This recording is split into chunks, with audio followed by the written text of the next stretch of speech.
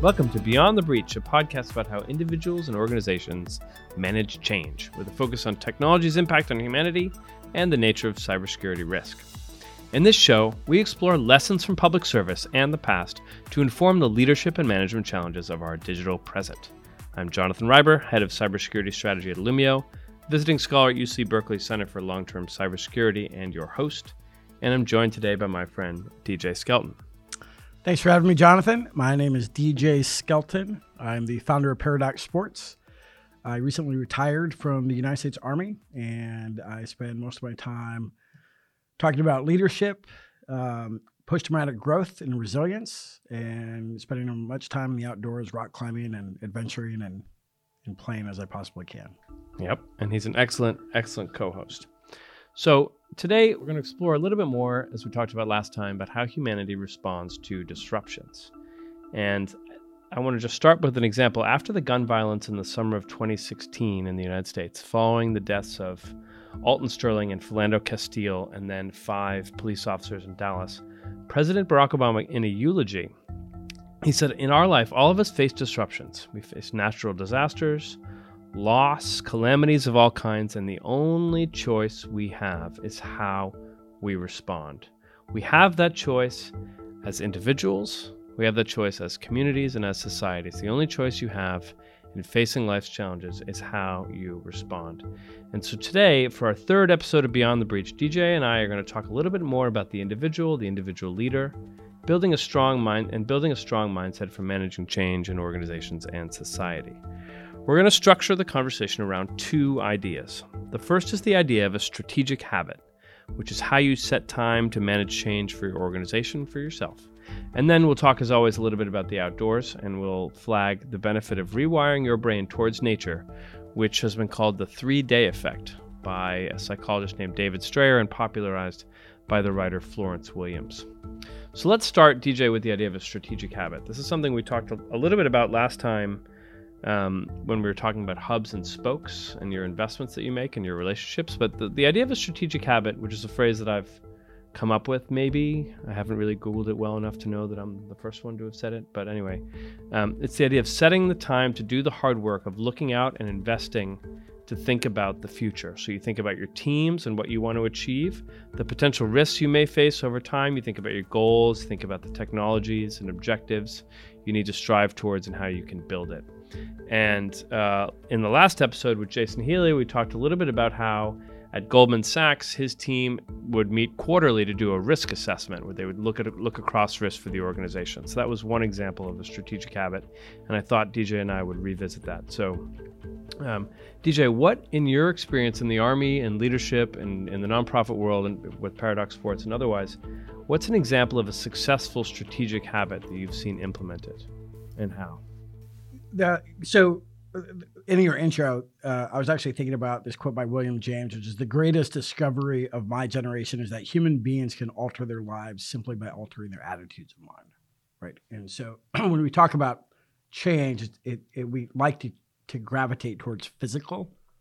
And I guess I'd like to offer that the most powerful to actually get ourselves and our teams and the people in our lives to shift mainly is more mental, a mental thought of where you want to see yourself in the future, where you want to see your performance, your output to be in a future context, right? Mm-hmm. And so a lot of that it's this hybrid, right? And so this is the theme that you're probably always going to hear from me, especially in these chats, is as a leader, not only do you need to look at that collectively from your organization, but you also need to look at the members of your team and the things that are changing individually in their lives as well. Mm-hmm. And so where I am today and what my goals are today may not be the same 6 months into the future.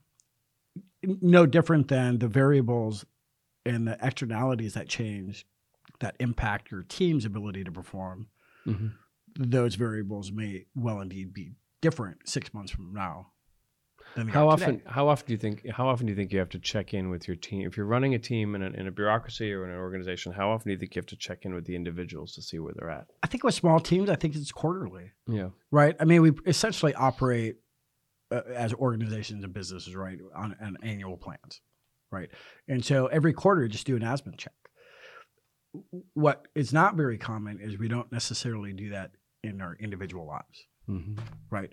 And so it's one thing now to say, hey, this is what my productivity is today, but a year from now, 6 months to a year from now, I may be having a kid, right? I may have fallen on some financial hardships. I might have, had a death in the family, something else that's distracted me, right?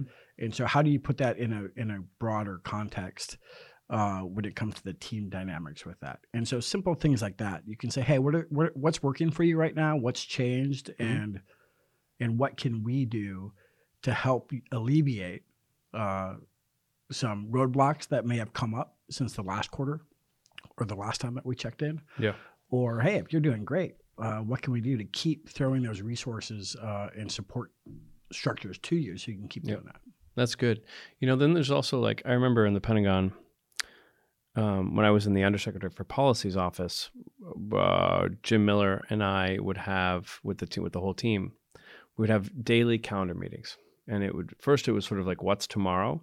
And then it would look at the next 2 weeks, right? So that was a daily meeting. And then we'd go through all the agenda items that had come up. We called it wrap up. And then working for Ash Carter when he was the deputy secretary, his calendar meetings were less frequent for the whole team, but he would look out across a couple of months or a few weeks, and he always had a sort of trifold in his pocket of his calendar for the next 2 weeks. So he was constantly looking at the calendar, thinking about how he was managing his time from a tactical standpoint in a sort of 2 week period. But Michelle Flournoy, who also DJ, former president of the Center for New American Security, former U.S. Undersecretary of Defense for Policy, she always used to say the future gets a seat at the table. And the way that she would run OSD policy, she and Jim Miller's, the two things that really stood out, one is it was always make time for strategy. So think about, even if you're running a regional office where you're dealing with very sort of tactical engagements, you always have to think about strategy. So you make time each week to think about it. She, of course, is a strategist. So that was sort of a natural part of her mindset. But the other thing that she would do is investing in personnel. So there was this big investment in human capital in OSD at the time that said, look, let's set aside $1 million. I think that's what the number was for personnel investments each year. So folks could go out and do, courses or whatever. And I thought that was when I was first exposed to this kind of thinking, I sort of thought about it as de rigueur. I was like, this is just how people do business. Of course, this is normal. But as time's passed and I've had distance and worked in a different organization since then, I realized, in fact, this isn't always the way that organizations work. And so it's really important for leaders to set that time apart and put functions in, whether it's checking in with their team, as you were saying, or doing sort of regular risk assessments. Yeah, that's going to change too from organization to organization, right? In the military, especially in tactical tactical units in the military, I can speak pretty intimately about the Army that I served in. We would have this coined after action review, this AAR session, and after every training objective, right? Whether it was going out for a 2-hour field exercise or a 2-week field exercise, which we would have, predefined goals and expectations, and these are the tasks that are going to be performed to this standard. After each of those tasks had collectively been executed, those small teams would tactically pause and say, okay, what were 3 things that we just did that produced the outcome that we hoped for, and how do we continue doing that? And where were 3 things that we fell short? Yeah. And how could we do that? Yeah. Right. I think Craig Mullaney had a pretty interesting, so he really accomplished tactical officer, and then wrote a book about it, got out, and his last job was with Facebook as a civilian, and wrote a really interesting article in Forbes magazine that talked about applying the after action review that is pretty standard in every military unit to small teams in the tech industry or in businesses and stuff like that. So it draws some pretty good roadmap to the parallels to that.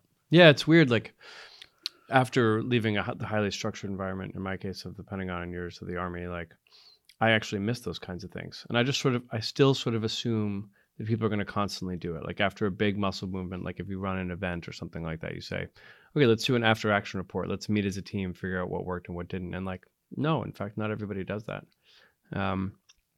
Do you now, what about for sort of red teaming, for thinking about the future and like reimagining your objectives and reassessing the strategic landscape? Obviously in the Pentagon, we had that forced on us through the Quadrennial Defense Review where you have to do a strategy. But I think like, I'm sort of obsessed with this idea that organizations need to do this all the time, particularly organizations in a period of growth. And Lumio obviously is in that stage, but I was just curious for your thoughts about that. Yeah, this was interesting. On the drive up, I called you and we were talking a little bit about futurists, right? And talking about that. So it's kind of interesting. You're talking about red teaming now. And, my wife's in the executive MBA program at Berkeley right now, and they're doing this huge section on red teaming. And kind of a revelation to the class that it kind of started in the military, right? And so here's another thing that is very common, in which is just mainstream in most military planning session, is in every mission that's planned, there's always a catastrophic event that is visualized, and how would we react to that? There's always most probable course of action here, most dangerous course of action, and then what's the catastrophic, and then reverse that to say, okay, the enemy is also a organization that is going to act in probably one of three ways. Enemy gets a vote, and they get a vote as well, right? Enemy always gets a vote, right? Sometimes they steal our votes. Sorry. Touche. But what's interesting is in small nonprofit organizations that I've been involved in, and being able to have a right seat ride and many friends that are doing startups very successfully, it's pretty absent in the planning session and understanding what the broader market is, understanding who your competitors are, and trying to figure out how to get yourself best positioned for whatever desired outcome that you want. Yeah. Yeah, that's a good point. That's excellent. So, DJ and I, one of the things we want to talk about a lot on this podcast, we talked about at length last time in Ascension, is the idea of the outdoors. So lessons from the outdoors, lessons from nature. And we're both big proponents and believers in the sort of transformative power of being outside. And if you go out on like a trek, and there's this idea that Florence Williams, who's a writer, she's written a book and writes quite frequently for national magazines. She's been writing a lot about how nature can heal and your mind and awe. And this is this idea of the 3-day effect, which is popularized by a psychologist, I think at the University of Michigan, I might be wrong, named David Strayer. And this is the idea that, all of us, we have our phones with us all the time. And prior to that, we had the radio, or like you have the ways that you're wired for your day, right? You'd go about your business. A lot of us, thank God, the screen time thing is on your phone. You can now see you spend hours online. But with the 3-day effect, it's like you go out into nature. And last time I did this was on the Green River in Utah, and you unplug for a period of, in that case, it was 5 days. And the brain rewires itself and enters a different mental state on the 3rd day of being offline. And once you get into that space, it allows you to sort of have a transformative, calming, rewiring experience. And so Florence Williams wrote about this a couple of years ago, and now she actually has a podcast about it, which I only realized last night as I was doing the research, which is interesting. So we'll have to give that a listen. So one thing we're going to talk about is sort of recent experiences like this. So DJ, I wonder, in the last few months, what experiences in the outdoors have you had where you felt like you felt your brain rewire a little bit? And where'd you go? And what was it like? Yeah, well, just 2 weekends ago, I had an opportunity. I just broke away for 3 days, and I went up to Seattle with a friend, jumped in a rental car, and drove up to Whistler, Blackcomb, and went skiing up there. And for anyone that hasn't been up there, you leave Vancouver, which is this metropolis, right, with everything that you want, and you start leaving, and very quickly you run out of cell phone reception. You get into the mountains, That's awesome, into the woods, thing of beauty. and then you get back into the village itself, and so you're back in the connectivity. But the minute you leave and you go up, just like skiing or climbing or any of these activities, doesn't lend itself very well safety wise to be holding a phone while you're doing it, right? And you have to be very visual and understand your environment. And it was very cathartic in some way to be able to just break away. And even if you wanted to, there's this natural tendency to like, man, I needed to check in. I was expecting an email. Maybe I should have done, maybe I should check the news, right? I want to be a well-informed citizen. I want to be a well-informed person within my field. And so I just want to keep up with that, right? And that feeling doesn't go away. I mean, I was only gone for 2 days essentially, right? Before I was back in connectivity 24/7. But what I remember is we went up to the top of Blackcomb, 2 different glaciers. And the minute, so at the base of it, it's like 60 degrees. It's sunny. You can't even see snow at the bottom of the gondola. You get up in the middle and you're in like 35, 40 feet of deep powder snow, deep snow with, a layer of a foot of powder and almost blizzard-like conditions. Sounds awesome. And there was a moment where we were at the top of this run and the visibility was so limited that it was to the point where we're like, okay, this is not safe. This is pretty dangerous. And all of a sudden, your mind, in whatever direction it had been in, and some of it, we can think about multiple things at the same time sometimes, right? Especially those of us that have ADD, right? We're all over the place. Yep. All of a sudden, are micro-focused on what is 5 feet in front of us. And so for the next hour, just clearing all the mental distractions and the noise that's in your brain and focusing on this thing that's 5 feet in front of you, even though the situation should have been and was to some degree stressful and full of anxiety, had this effect of being extremely peaceful and tranquil and calming at the end of the day. And you can do that with yoga, right? You can do that with meditation. You can do that with a lot of the mindfulness. It's the buzzword and especially out here in Silicon Valley, and right. But nature has this very fascinating effect. I've been listening to Gil Fonstall's mindfulness training on Audio Dharma. Our friend Chris Finan turned me onto it like 2 days ago, and I love it. Right, it's really good, and listening to it in the car or listening to it while you're walking. But okay, so I've only just started, right? So like maybe if I do mindfulness meditation, I think the effect will probably be different over time. But and I'm looking forward to doing it. I do have ADD, so I'm going to have to follow my strategic habit advice and put it on the calendar. But the benefit of being in nature is it forces you to do it. Forces you.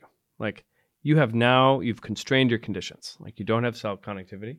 You have to make it down the mountain, whatever it is. And like it actually, pretty quickly, in my case, you begin to feel the initial effects of rewiring your brain. Like when you get on the highway and you go up to Tahoe and you leave the city behind, or like you get out and you just shift your frame a little bit. You shift yourself out of your geography. You can begin to feel a little bit of the differences. So we talked a couple of days ago about organizations that promote not just time off, but health, right? So it's like, Illumio's good, but we have take the time you need, which means like you can schedule time, you can take as much time as you want as long as your manager's okay with you taking that time off. There are plenty of cultures though where people just don't take time. I mean, I remember in the Pentagon, some of the folks I worked with, who I won't call out, like just didn't take vacation at all in like 7 years, and it leads to like a significant burnout. What's your sense for like, what are some of the lessons you've seen, and what have you seen in this capacity? I think one of the biggest feedbacks that I got when I was serving in the military is, the military has this resource that's called the family readiness groups, and so for every unit in the Army, they should have an associated family readiness group. And so it's a volunteer basis, informal network of spouses, significant others, partners that are part of the family unit that helps support the soldier, right? Mm-hmm. And so for sometimes the soldiers, like, why are we taking time away from training and shooting and prepping for war? Yeah. To do barbecues and to do these working on these soft skills, right?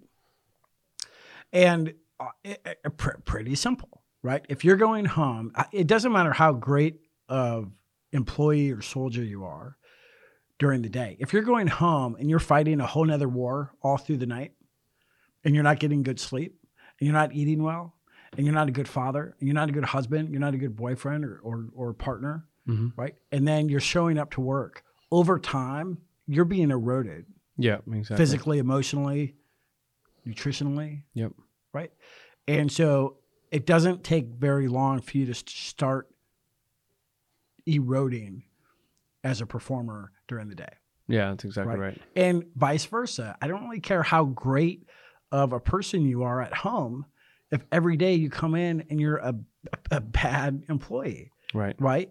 Bad in the sense of, you're not a team player. You're not positive. Mm-hmm. You're always invoking a negative attitude. Mm-hmm. You're mean to people. Mm-hmm.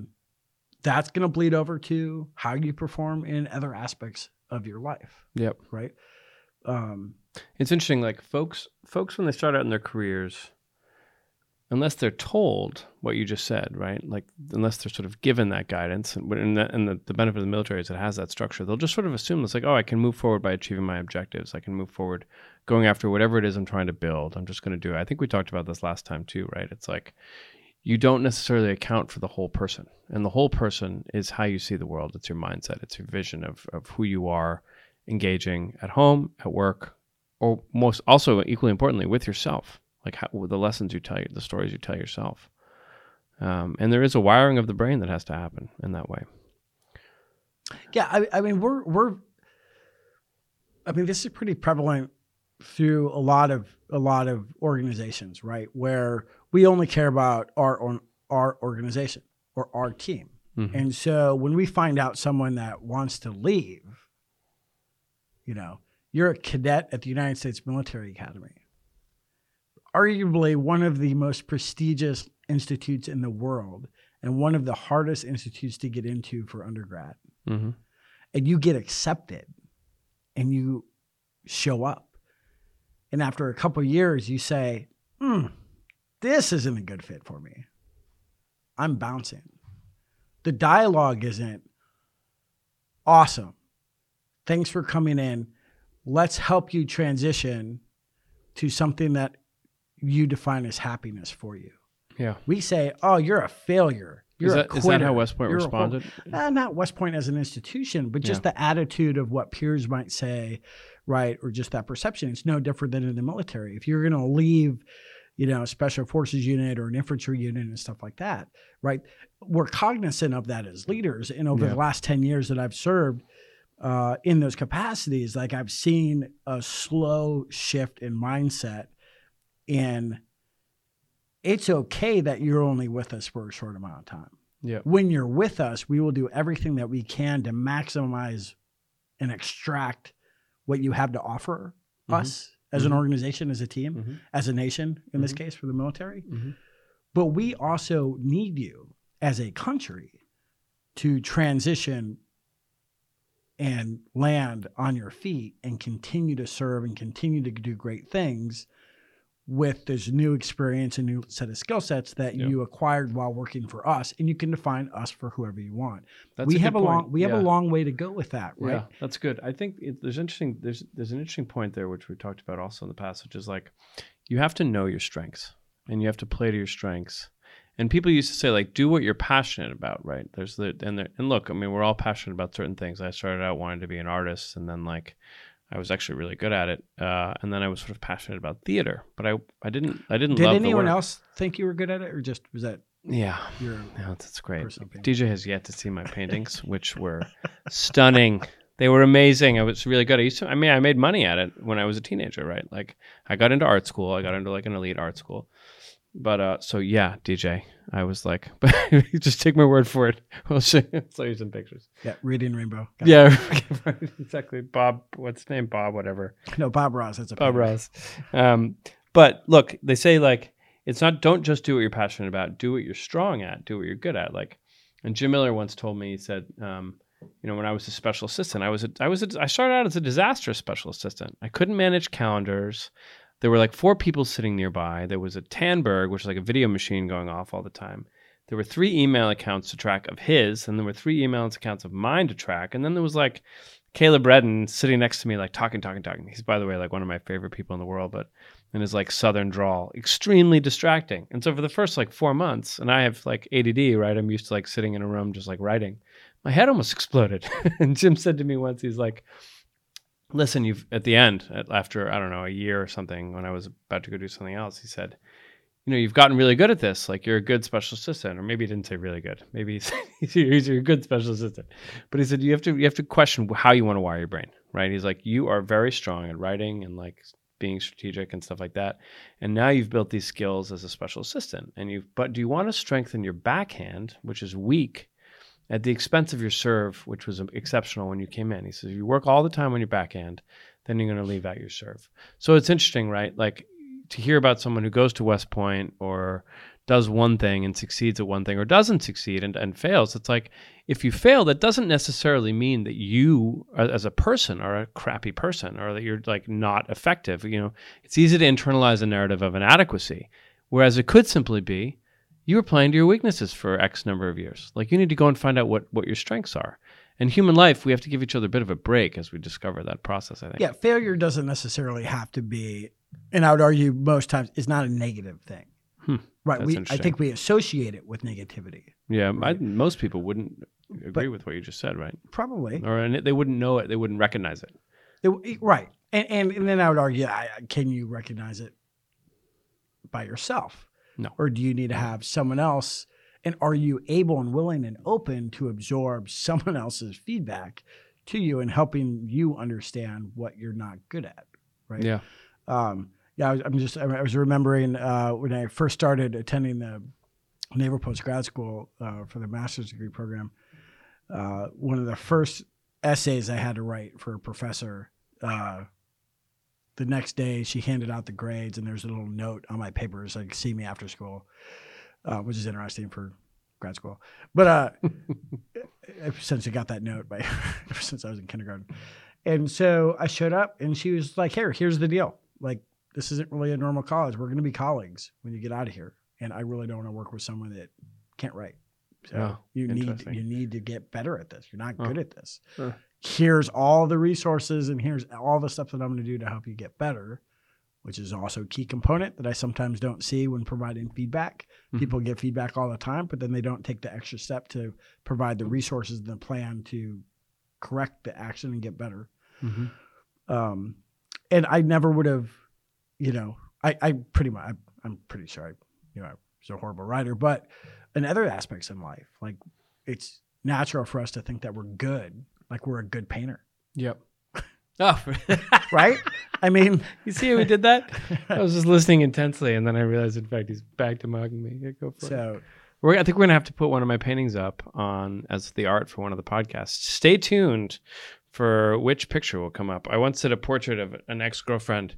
Well, she wasn't an ex-girlfriend at the time. She was a girlfriend, and I did a portrait. And for many years, it was my favorite. Maybe I'll take a picture of that picture. This is like 20 years ago. I had an art studio in Boston. Well, do you have any final thoughts, dear DJ? Now that we've gone here, for anyone that wants to donate, buy the paintings. We'll pick a couple charities that will. Like, not other final thoughts. In my hometown, we had a museum of bad art. By the way, it's world famous. Google it, Museum of Bad Art, Dedham, Massachusetts, and then go and visit. It's in the Dedham Community Theater. Go ahead. Well, I mean, when we talk about change, what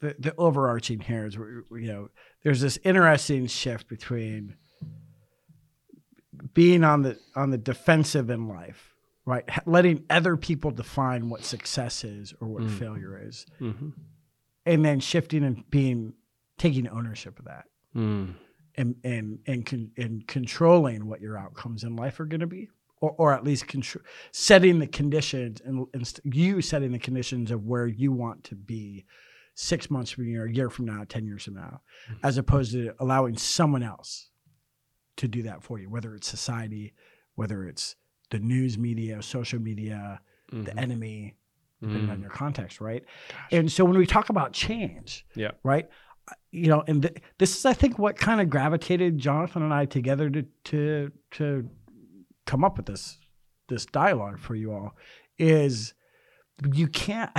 For so long we've separated out leadership as leadership in the collective, and what we want to offer is in order to lead change and do that's in a positive, successful way, and that you can achieve the outcomes that you want to desire, it has to also incorporate and start with how you lead yourself and how your individual members of your team are leading themselves. Yeah, exactly. Right? I mean, it's not a separate entity. Like teams and communities and societies are nothing more than a bunch of individuals that coexist. Right? And so simultaneously, as we are setting the conditions to pivot, that's happening at the same time at the individual as the collective. Yeah, that's great. So there's a lot of great parallels, and there's a lot of synergy between resilience as an individual, resilience of a system, resilience of an organization. And Jonathan, you and I talk a lot about resilience as a nation. How do you make a nation more resilient? Yep. And in the same, there's got to be this interesting balance, right? My entire life was not that I was going to serve in the military. That wasn't it. That was not my only goal in life. My other goals in life was I want to be a good son to my parents. I want to be a good brother to my sister. I want to be a good husband because I said I wanted to get married. That was a goal. It doesn't have to be your goal. I wanted to have kids. I want to be a good father. Oh, and by the way, I want to be a lifelong learner. Yeah, he's doing really well at all those things. The one thing he's a really crappy friend. Fine, I'll buy the painting. Okay, thank you. You're welcome. Right, and so now, as someone that is in charge of leading somebody else, what is my responsibility to ensure that they are fulfilling their goals in all of those areas, as well as showing up to work? Yeah, exactly. And being productive, and and can contribute in the way that I need them to as a team. Yeah, that's awesome. So. And I think you don't just wake up and do those things. It's not like you set a goal, being a good son, being a good husband, being a better friend, buying paintings. Like, you don't, well, that's a joke, but actually, you don't just I want to be a better husband. I'm just going to be a better husband. That's just going to happen. Actually, no, you need to figure out what that means. You need to do some learning. It needs an action plan. Yeah. Right. It needs benchmarks. Yeah. And just like every quarter you get to check in. Every quarter you got to check in. Yeah. Like if you knew that I actually did want you to buy my paintings, assuming that they weren't exorbitantly priced, or maybe you could help me with my art in some way or something. That's you have to think about what it means. And so today we've talked about, so this is sort of a mixture of the last episode on cognition, but really this is about transition. This is about mental transitions, making change happen for yourself and your organization as a whole. So we talked about the idea of strategic habit, which you make a habit of strategy is one, and then you're strategic about the habits that you made. And then we talked about this idea of the 3-day effect.